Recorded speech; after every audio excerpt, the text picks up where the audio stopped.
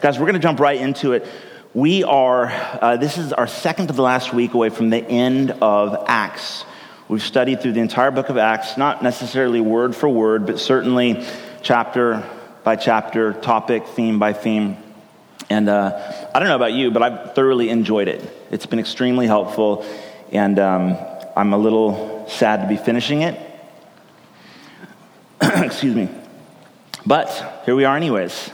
Almost done. Next week will be our final week in the book of Acts. Today, we are going to be looking at, some historians say, arguably one of the most detailed accounts of an ancient boat journey in the ancient Near East. The amount of details, the geography, the events that take place. And the Apostle Paul and a couple of his partners, his friends, from the city of Caesarea, ultimately all the way to the capital of the Roman Empire in the first century Rome, is quite an epic journey. And we're going to be looking at that. It's essentially the entire 27th chapter of Acts. And the thing we need to know, you might want to jot this down, make a mental note of it, but anytime you're studying through the Christian scriptures, old or new, and you begin to read about a boat journey, pause. This is what you do. Pause, close your Bible, set down your pen or your journal, whatever you do, pray, and say something like this: God, you're so very kind and gracious and patient and merciful. Whatever you're about to teach me, please be gentle. Because this is the nature of boat journeys in the Christian scriptures. It's never about just getting from point A to B. God seems to have this thing about wanting to teach his people amazing lessons through boat journeys. So we're going to read one of them today. In fact, it's the final boat journey that we read about in the scripture, starting with Noah in Genesis, to Jonah, to Jesus himself taking his disciples across the Sea of Galilee, now to Paul, and a handful of others traveling from Caesarea here all the way to Rome. So let's get into it. If you have a Bible, you might want to actually grab one of the Bibles that we provide in the center aisle, because we're gonna do quite a bit of reading this morning. Hope you're okay with that. We don't always do a ton of reading, but the story really just, Acts chapter 27 sort of preaches itself. So we're gonna read through most of it, not all of it. Of course, the words will be up there, so don't feel like you have to have a Bible up. But here we go. Acts chapter 27. Let me just add the very, very end of Acts chapter 26, in case you weren't here last week or you didn't listen to the podcast. Essentially, Paul, the apostle, who has kind of been the guy we've been following around. He's a follower of Jesus. Quite an exciting, radical encounter with Jesus. He became a Christian in quite an unexpected and spectacular way. And immediately he began to tell people about this king, the Messiah, the Jewish Messiah, the actual king of Israel, who had come not just to rescue the Hebrew people, but the entire world. And although he was crucified, he rose again on the third day. And Paul is determined to tell the world about our Savior, Jesus. So at the end of chapter 26, he finds himself being put on a stage in front of a king, his wife. Turns out it was actually King Agrippa's sister, but they had a little weird thing going. Bernice, Felix, the governor of that region, and a whole bunch of royal people. And he delivers this epic speech, which essentially was his testimony, his story of how he had met Jesus and was determined to tell the world about him. After that ends, he finally appeals to Caesar, because Paul is a Roman citizen born in the Roman Empire in Cilicia. And so he appeals to Caesar, which is his right as a Roman citizen. It says, instead of you handing me back over to the Jews, who are really just going to assassinate me anyways in Jerusalem, I appeal to Caesar. And so the governor, as well as King Agrippa and Bernice, say, very well, that's your right. Get this kid on a boat, ship him off to Rome. And this is where we find ourselves in Acts chapter 27. And when it was decided that we should sail for Italy, they delivered Paul and some other prisoners to a centurion of the Augustan cohort named Julius. And embarking in a ship of Adramyttium, which was about to sail to the ports along the coast of Asia, we put to sea accompanied by Aristarchus, a Macedonian from Thessalonica, one of Paul's companions. The next day we put in at Sidon, and Julius, the centurion, treated Paul kindly and gave him leave to go to his friends and be cared for. Let's just pause there. Don't you like this map? Thanks to Hannah Howie. Everyone loves the chalk. I love the chalkboard. So we start here, and Paul boards a ship with some other prisoners who are presumably also being transported to Rome for trial or whatever. And he's allowed to take a couple of his companions with him. So Aristarchus, a Macedonian from Thessalonica, there was a church that Paul started in Thessalonica.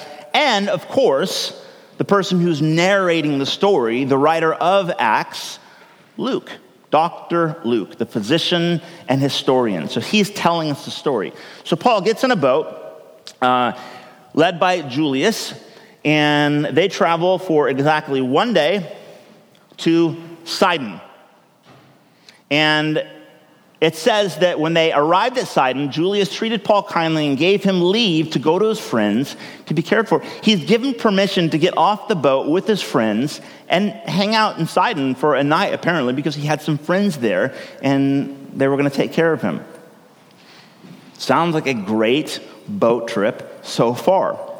Now, bear with me, but I'm going to do what's called creative exegesis. Okay. Now, Paul does this all the time.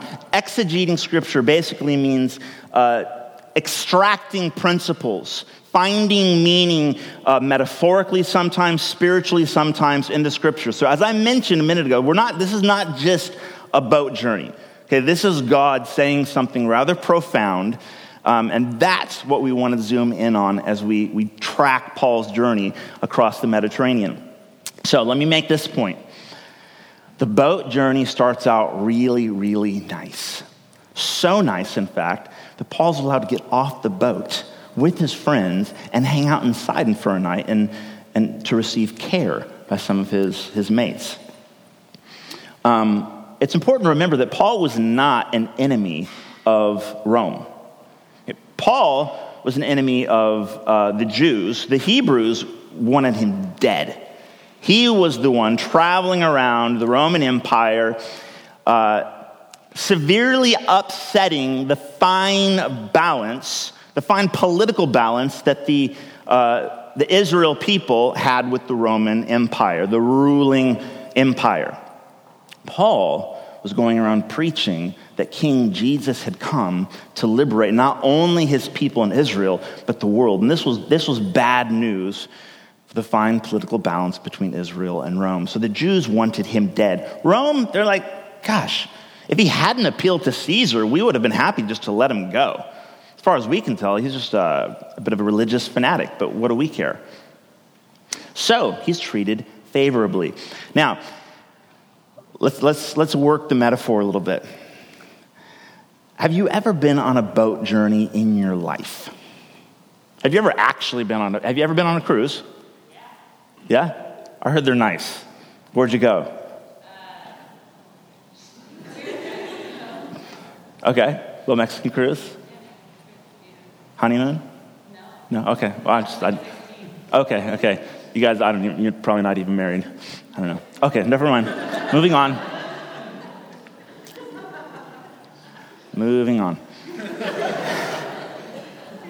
Any plans? No, I'm sorry. Never mind. We'll talk later. I'm so sorry. And your visitors, like, I'm so sorry. I'm killing it. This is what happens when you visit a small church plant. It's just, you get picked out of the crowd. I'm so sorry. I'm going to focus on these people now. I feel very embarrassed. Okay. So the journey started out well. And this is a metaphor for life. All right, this is what I'm getting at. If you determine to follow Jesus, guys, like just even in life, oftentimes you get a vision, you get excited about something. Maybe it's a relationship, maybe it is marriage, maybe it's a new job, maybe it's a career, maybe it's moving to a new city, maybe it's being a part of a church plant in Portland. Typically, when we get an idea, we get excited about it.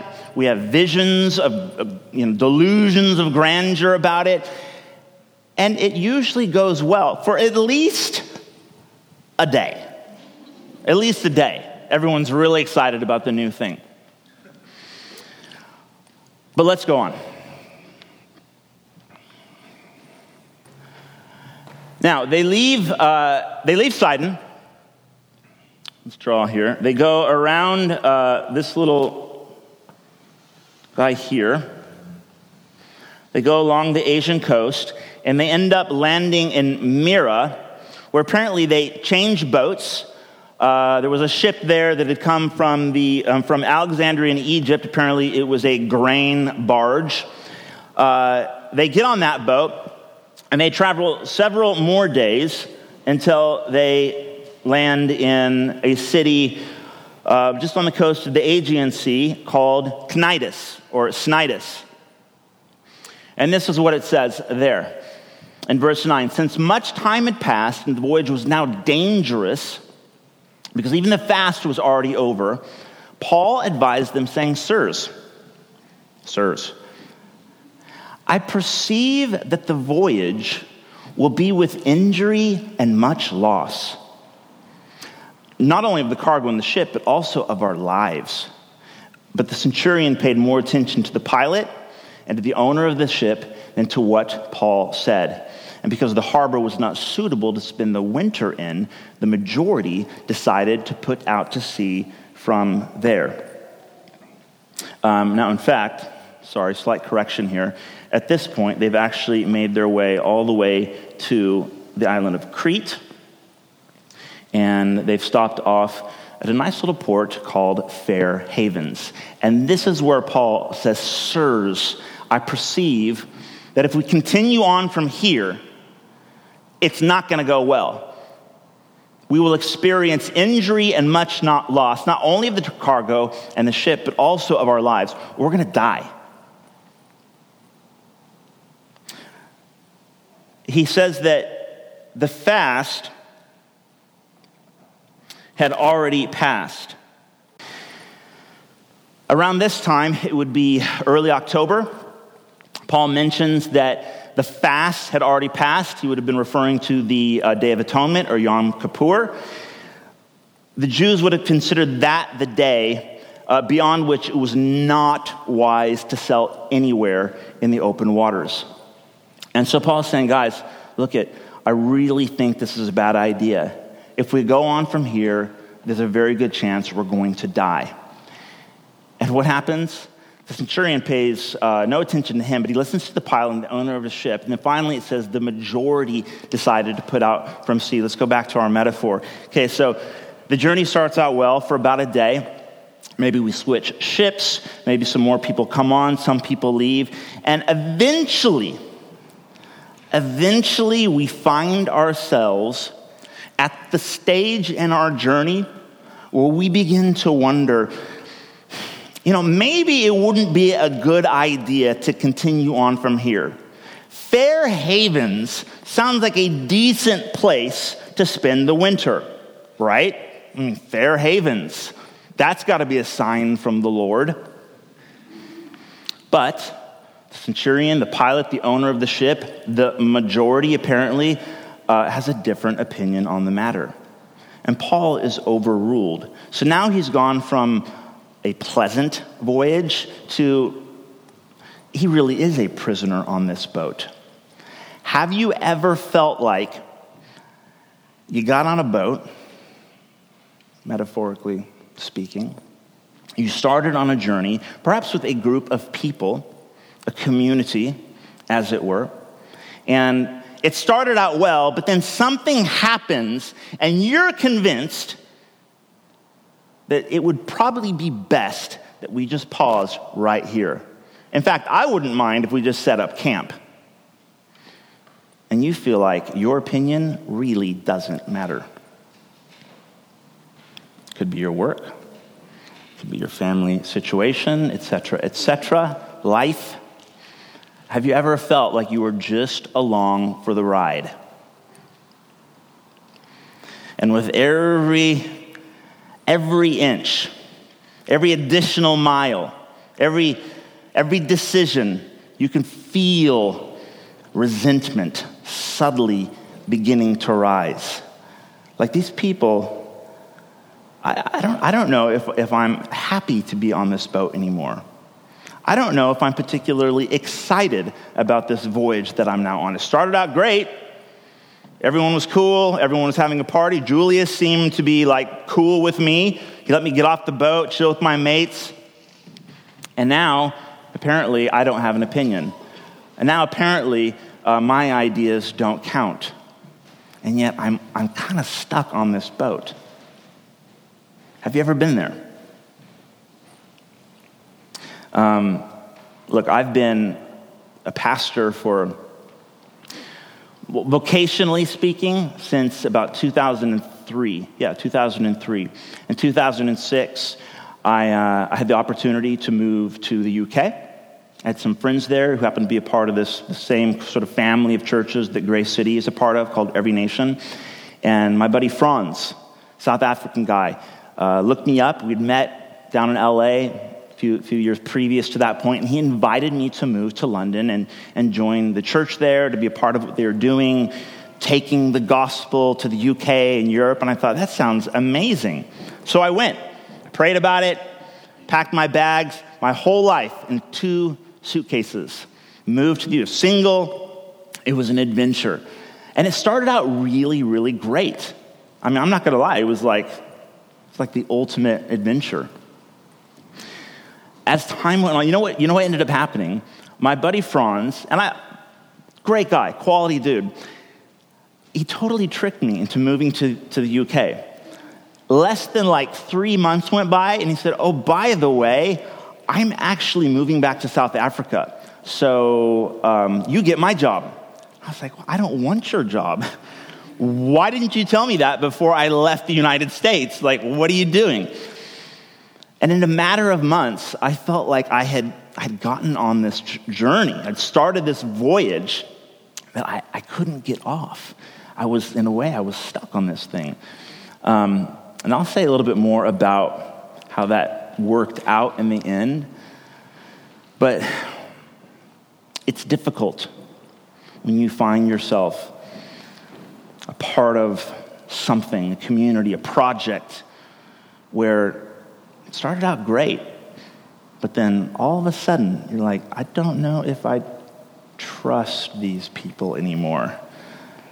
I'm beginning to suspect they may not have my best interests at heart. And you begin to wrestle with some of those emotions, and you begin to experience the feelings of being drug along. Are you guys with me? Does this have anything to do with real life? Okay, Fair Havens, I think, is where we left off. Let's go further.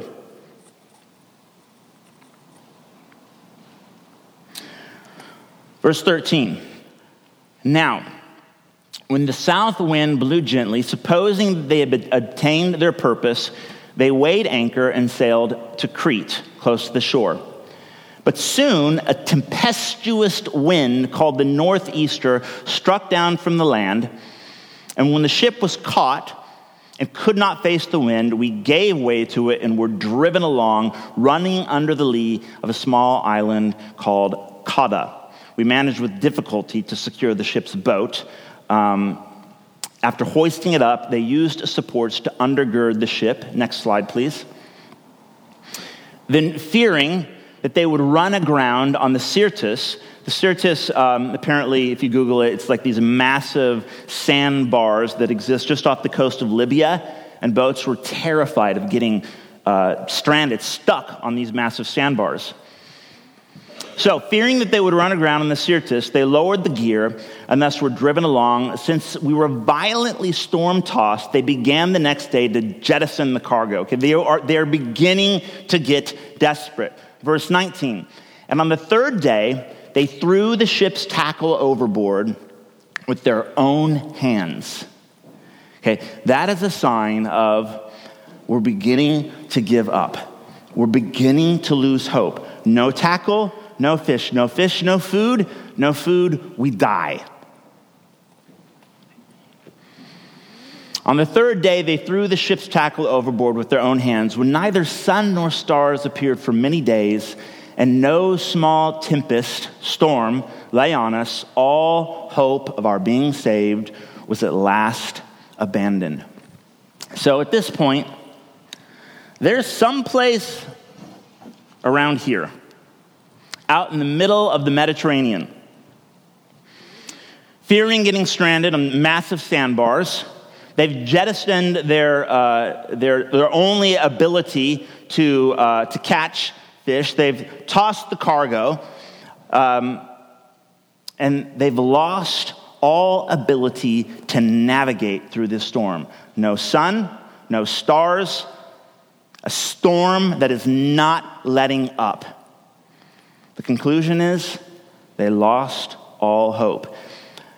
Keeping in mind that this was Luke writing this. And he's not saying, gosh, we had faith, but man, the centurion, the pilot, the owner of the ship, the rest of the passengers and prisoners, they lost hope. No, this is Luke writing. All hope of our being saved was at last abandoned. Guys, this is like, there is no better a metaphor for the journey of following Jesus. Now, again, this is life, but I would argue, if in your life you determine to follow Jesus, this is what Paul was doing. This is why he was so determined to get to Rome in the first place.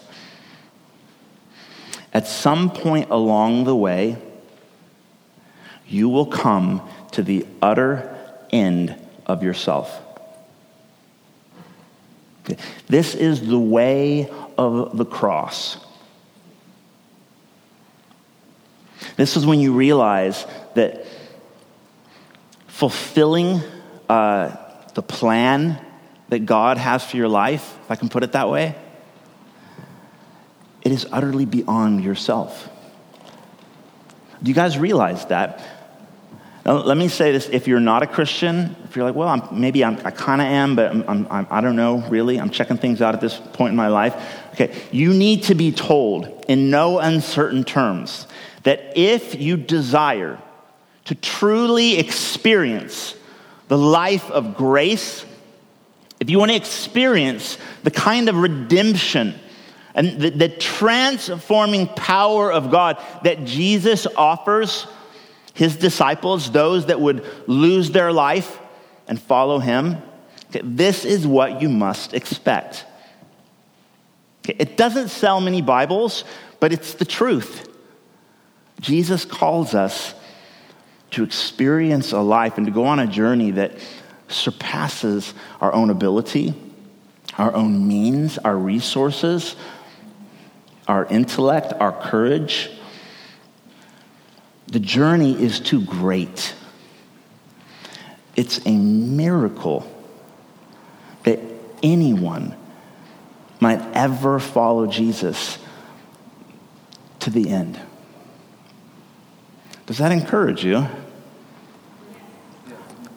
Does it? That's weird.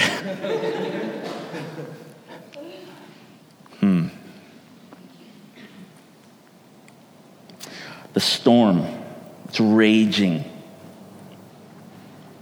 Slowly but surely, with their own hands, they throw the tackle overboard. See, there's stages to this. The journey starts out great. You get deeper, you get further. It gets more intense.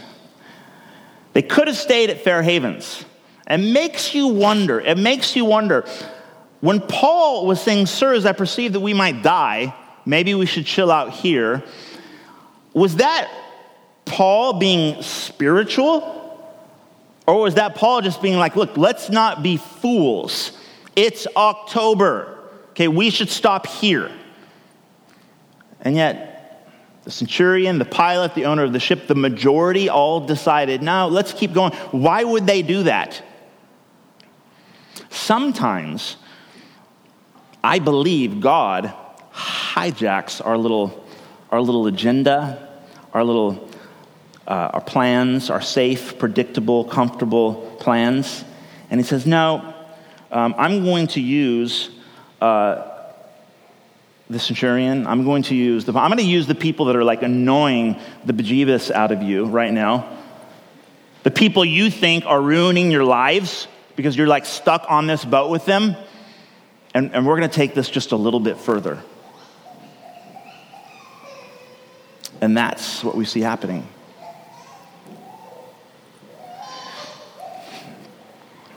Have you ever experienced that moment? And it happens like at seasons, at times, intervals throughout the life of a Christian.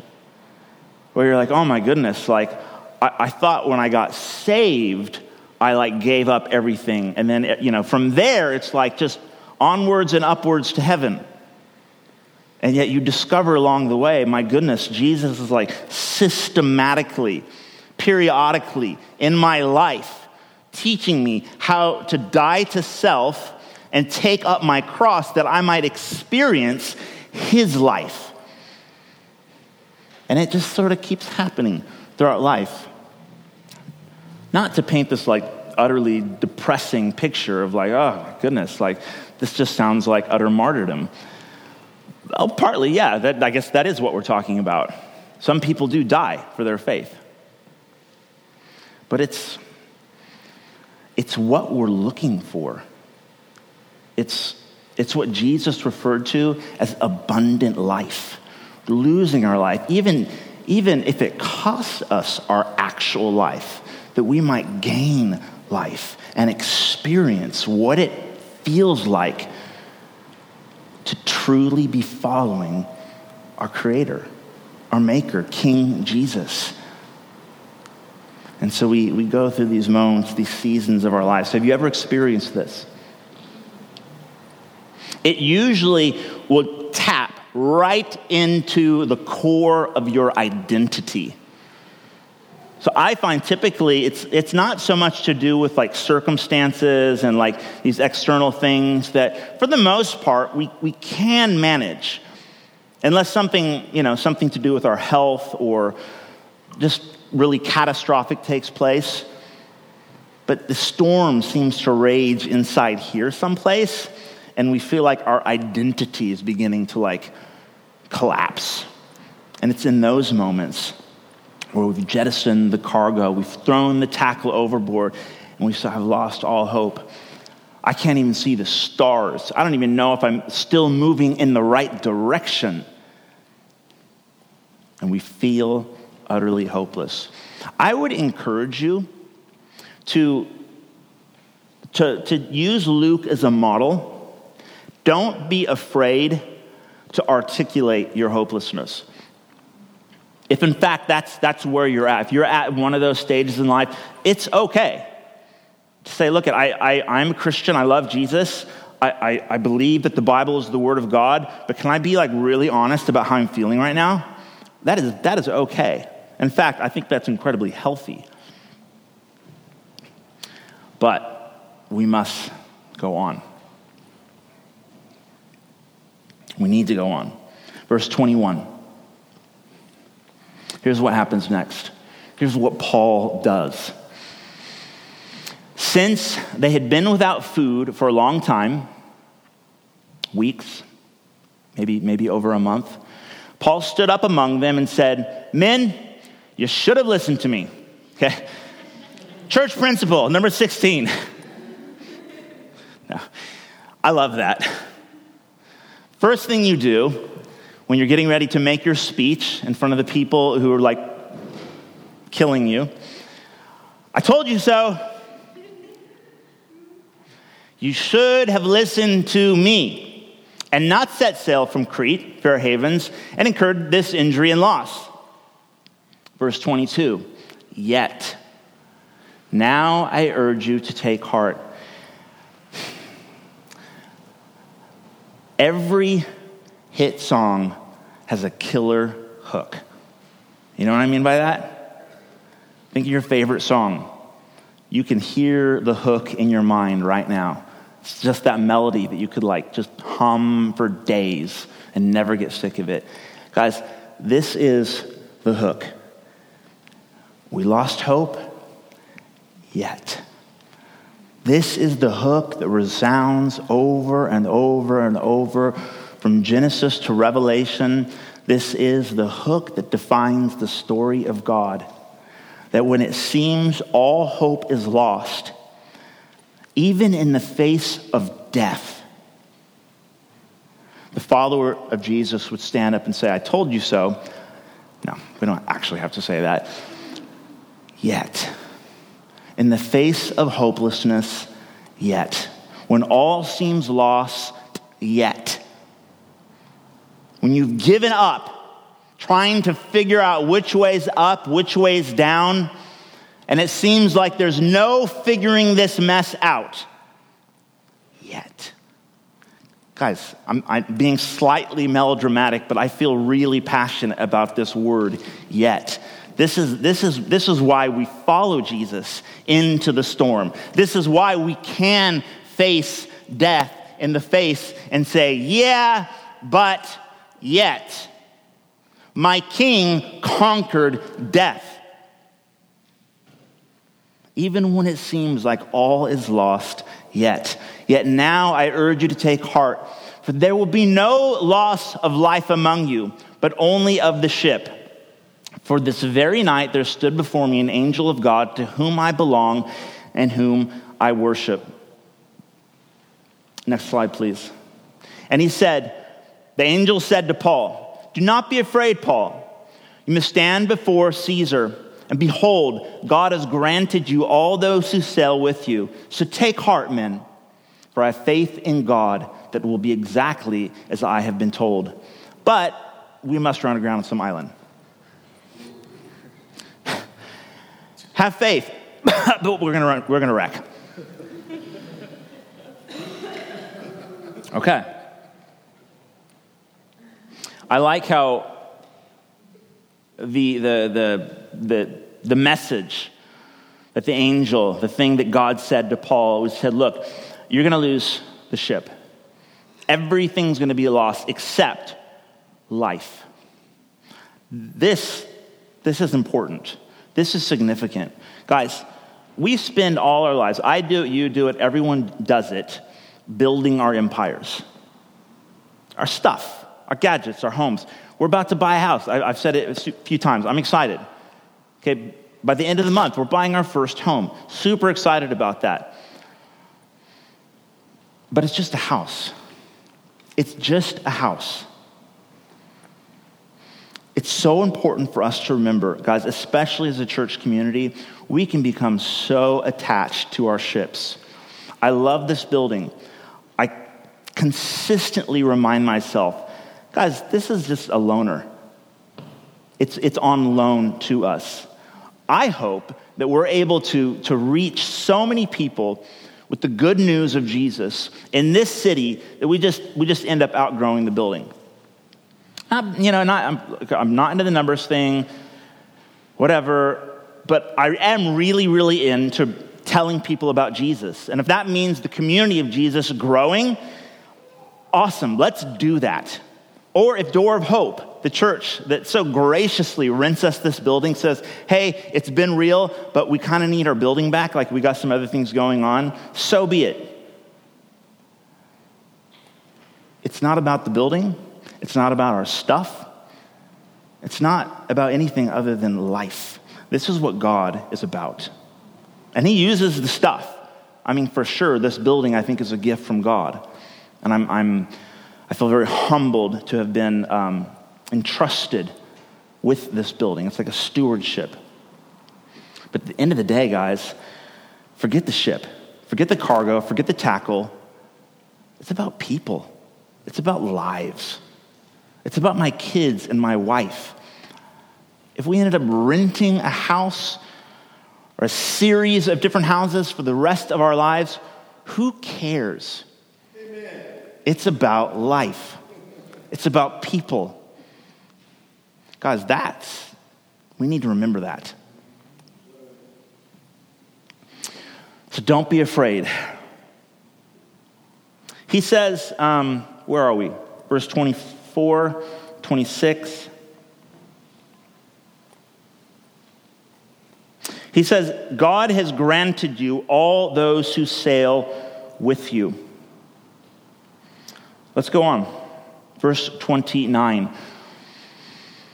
And again, fearing that we might run on the rocks, they let down 4 anchors from the stern and prayed for day to come.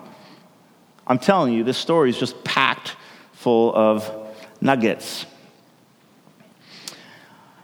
What are your anchors? Let's ask that question. Okay? What are your anchors? If you have hope, it must be in something. If Paul has the audacity to stand up and say, brothers, I get it, it's bad, it's really, really bad, yet God has spoken to me, and I believe, I have faith that God is not a liar, and that he values our life, not just mine, but everyone on the boat. So let's throw our anchors in the water and wait for the dawn. Sometimes it comes to that. In fact, that's the next step in the progression of the story. You got to throw your anchors in the water and trust that God's not a liar and believe that the sun is going to come up. What are your anchors? I suggest that you make one of your anchors. If you want to follow Jesus seriously, make God's word, make the scriptures one of your anchors, if not the primary anchor. Like if the other 3 anchors break off, keep this anchor in your life firmly. Let it be an anchor for your soul. What are your other anchors?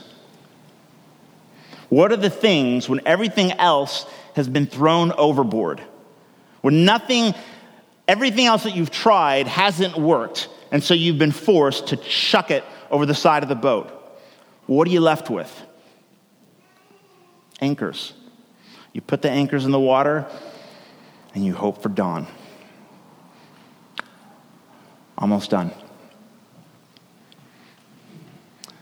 Now, what happened in between, I left out verse 30 just to save a little bit of time, but basically, apparently some of the sailors thought now's our time to get off this boat. So they started to lower the little, what do you call it? The what?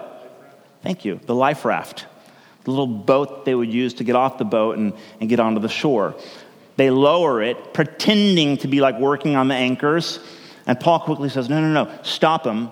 God has explicitly said that it's not just about me. It's not just about a few. It's about all of us. They need to stay on the boat. Otherwise, they won't survive. And so now the centurion's listening. And he says, stop those guys.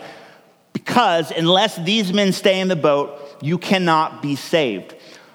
Church precedent number 16. Here we go.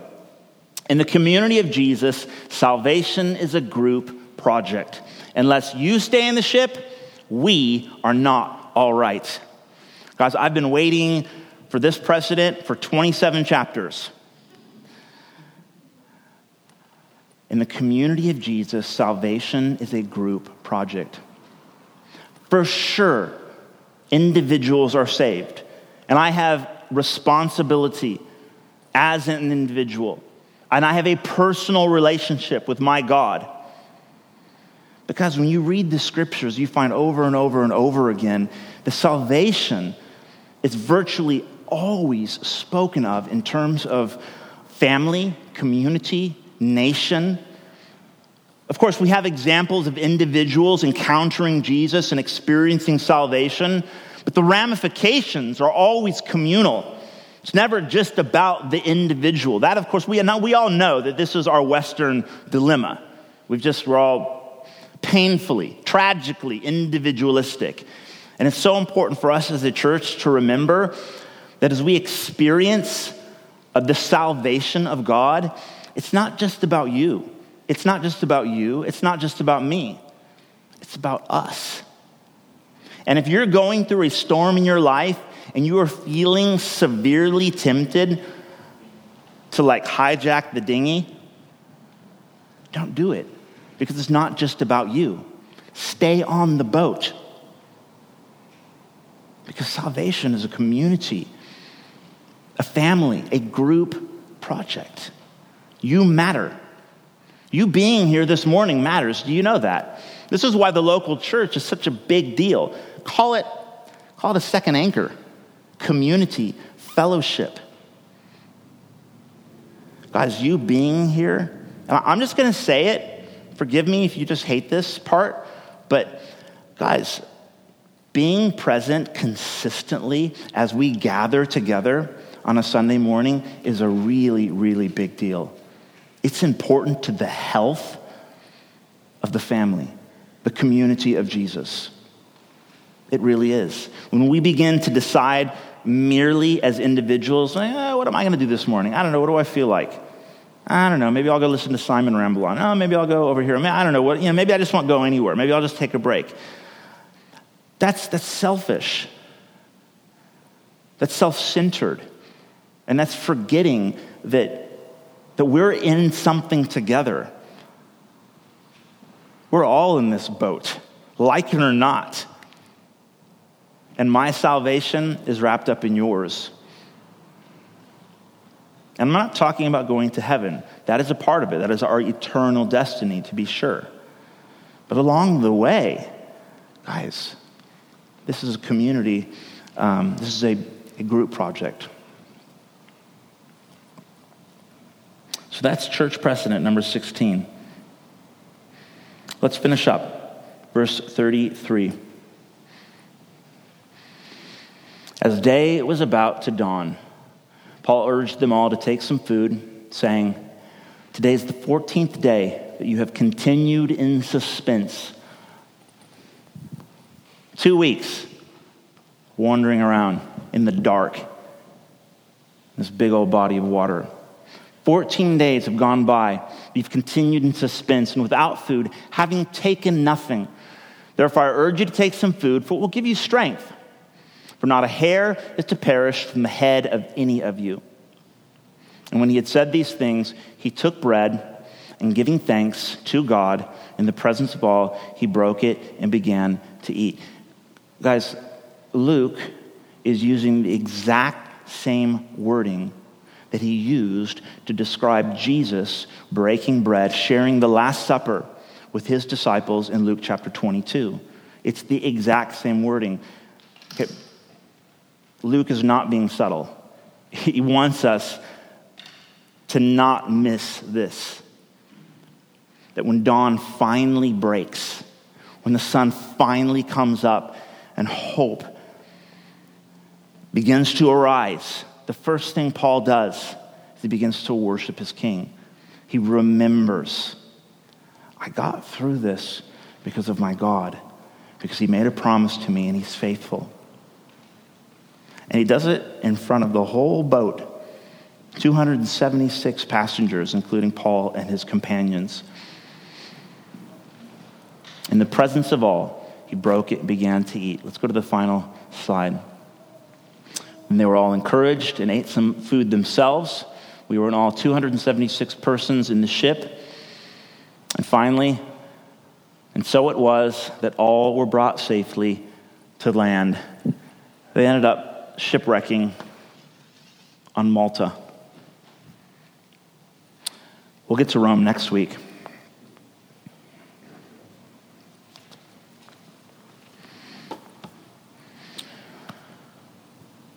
Guys, we're going to take a few minutes to respond. Quite an epic journey. A lot of hopefully valuable points to think about, to apply. Can I have the band come up on stage, please? Let me pose this question.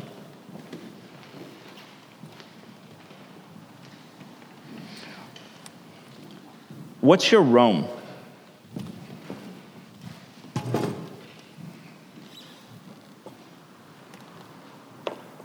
Where are you trying to get to in life?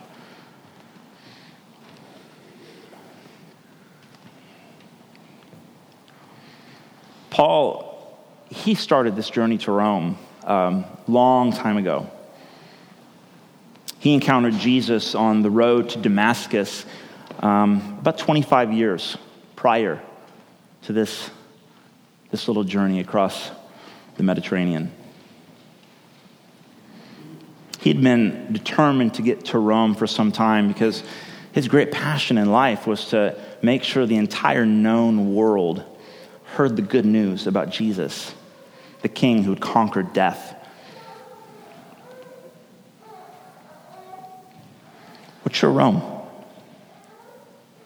What are you most passionate about in your life? Because if you don't know what that is, it's possible you're going to get on some boat anyways. We're all on our proverbial boats. Where are you going? When the storm hits, if your Rome's anything less than Jesus's destiny for your life, his plan, the reason why he gave you life in the first place, the reason why he came to die for you and I, that I'm afraid you will not have the motivation to carry on. You'll be like, where are we going again? Let's just park it here. And you might just spend most of your life chilling in Fair Havens. Paul wanted to. That kind of encourages me, actually.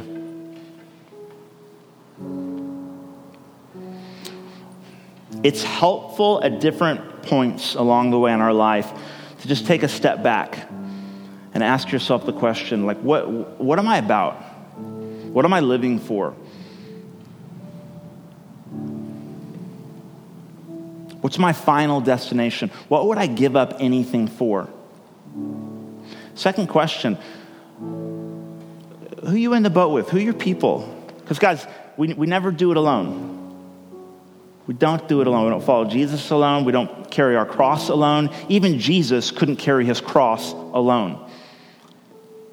So Simon of Cyrene had to help him along the way. He fell. Some random guy in the crowd had come along and helped Jesus pick up his cross and carry it to the hill. Who are the lives that count in your life? Forget your I shouldn't say it like that. Okay, your dream, the things you aspire towards, what you're building, that's all super important and a part of the destination. But what's most important is the people. The people. We don't want to start chucking people overboard, like, well, get this guy out. No, he's not cargo. It doesn't matter. He's weighing us down. He's in the way. If that was the case, gosh.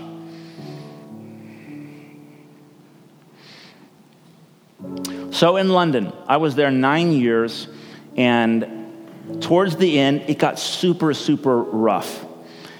Lovely church, lovely people, hated the boat. I was on a boat that I did not want to be on. And I've never really struggled with depression in my life, except for that summer. I think that was the only time I can honestly say I got like properly depressed. I just slipped into this like funk that it's like I think I'm actually experiencing depression. This sucks. I wanted to bail. Oh, I wanted to bail so bad. Everything in me wanted to just bail. And I kept praying. I remember spending hours and hours and hours sort of pacing around in my backyard, praying, crying, just talking to God. God, can I go? Please, can I go? Give me an open door. Give me a something. Like, just let me, please. I want off this boat. And God kept telling me, don't bail. Don't leave. Don't run. When it's time, I'll send you. When it's time. And God kept reminding me that me leaving London, me leaving behind that church family and that community and those people who I had shared life with, my leaving was going to affect them. And it did. It affected them just as much as it did me. Eventually, God said, okay, it's time. And that's a whole nother story, how that actually came about. And I didn't get on a boat, but I got on a plane. Me and my family, the 5 of us, a few suitcases. We began a new boat ride. I had no idea that we would have ended up here. In a way, I would say we just sort of washed up on the shore. Washed up onto the shore, the Oregon coast. Didn't pick it, didn't premeditate it, didn't desire it. I just got on the boat. And I'm really, really glad that God just decided to hijack my plans. I don't want to be any place else. The reason why we're buying a house is because we really, really, really want to stay here like forever. I'd be happy to die here in a few years.